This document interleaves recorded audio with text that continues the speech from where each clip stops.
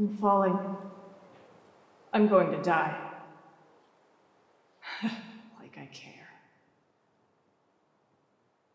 Just kidding. I'm still sore over the way I let Tandy and Darcy scare me like that. For me, it was a wake-up call. One I've been dreading for years. One I've smashed alarm clocks for prophesizing. Now the last 5 years are like a dream to me. A fantasy of what my life could have been like if only I'd done things differently. Darcy said my whole life has been one long fall. And I guess she's right. This plane has been falling for almost 10 seconds and I haven't even blinked. You know why? You get used to it. Sorry about that, miss. Looks like we found a little air pocket there. Are you okay? Yeah. We're beginning our descent now. We should be on the ground in about 20 minutes. Whatever. Flying from LA to New York. It's been a short night. I haven't slept. I tried 100 times to call Francine, but there's no answer. The only reason I'm on this plane is because Darcy told me in no uncertain terms I could either work for her or make Francine's funeral arrangements. I guess we all have a price, and your worst enemy is the one who can afford it. So now I'm back to where I began. Don't ask me what I've learned. Just shut up, okay? What can I do? Float along until I see an opening and run like hell?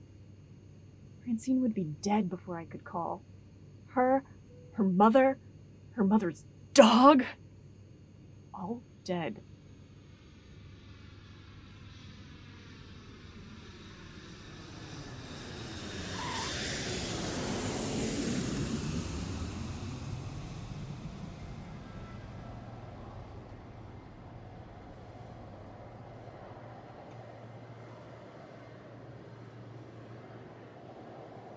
So this is Darcy's Golden Girl. That's the word, yeah.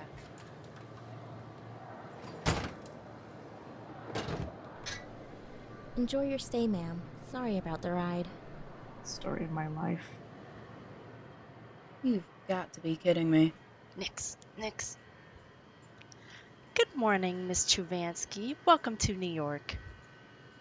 Doesn't look like New York. We thought it best to fly you into a private airport. Better safe than sorry. Funny who you can run into at the airport. Have you had breakfast? No. We can eat at the apartment. We have a lot of people coming over to handle your makeover and wardrobe. Let's see. At 9:30 is Sonia. Sonia? Haircut. I think my hair is fine. All I need is a brush. Let's see what Sonia says, okay? She's the image authority. I think she might want to make some, minor changes. Minor? Yeah, you know, polish you up a bit. Not that you don't look great. I don't normally go for the bedraggled rock star look, but on you, it works. You know, cute. Oh, God. Nervous? It's totally understandable. Mrs. Parker told me you've been out of it for a while, but you used to be the best. Don't worry, I'm here to help you, even cover for you if need be. You can trust me. Mm-hmm.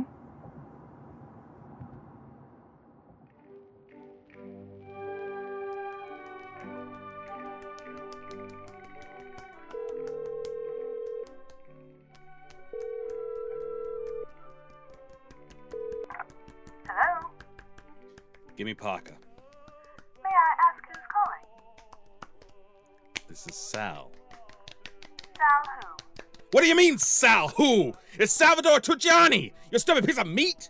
Who the hell are you? 1 moment, please. Pardon me, madam. It's Mr. Tucciani. I handled him as instructed. He's hopping mad. Do you want to talk to him?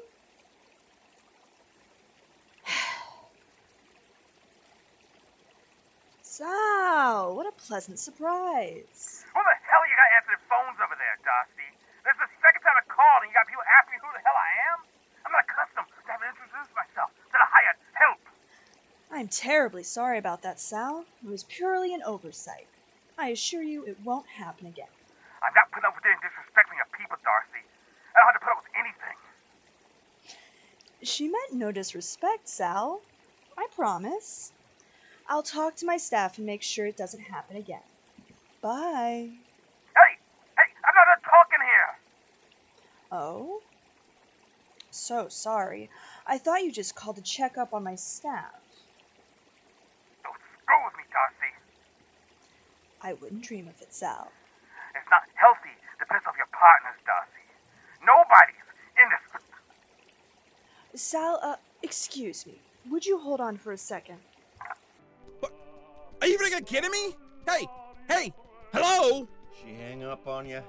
That freaking half-breed put me on hold. I told you we should never let a woman in the organization. They got no respect for the authority. My last wife, she didn't have no respect either. Now she nags the fish in Lake Michigan. Hey!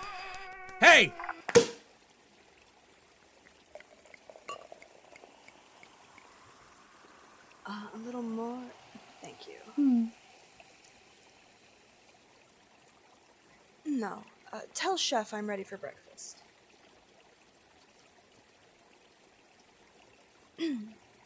Sorry about that, Sal. It's just been crazy here this morning. Don't you ever put me on hold again, Darcy. I don't hold for nobody. You got that? Not you, not nobody. Sal, you seem tense. Are you taking your blood pressure medication? You're losing it, Darcy. Cut the Black Widow crap and tell me what the hell is going on in Washington.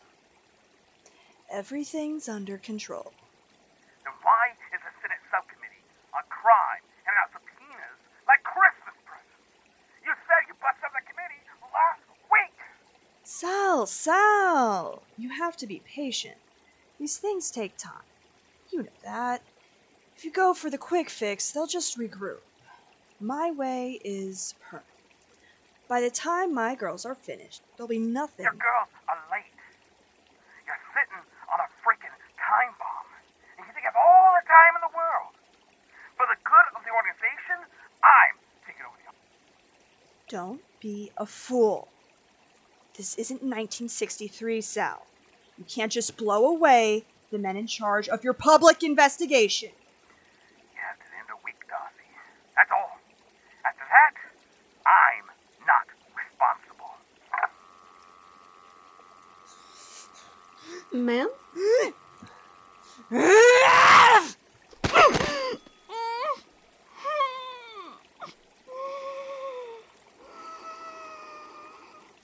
Nice, Darcy. Real nice. Where are you going with your bags? I'm out of here. The hell you are! You're not going anywhere. Try and stop me. David? David? David!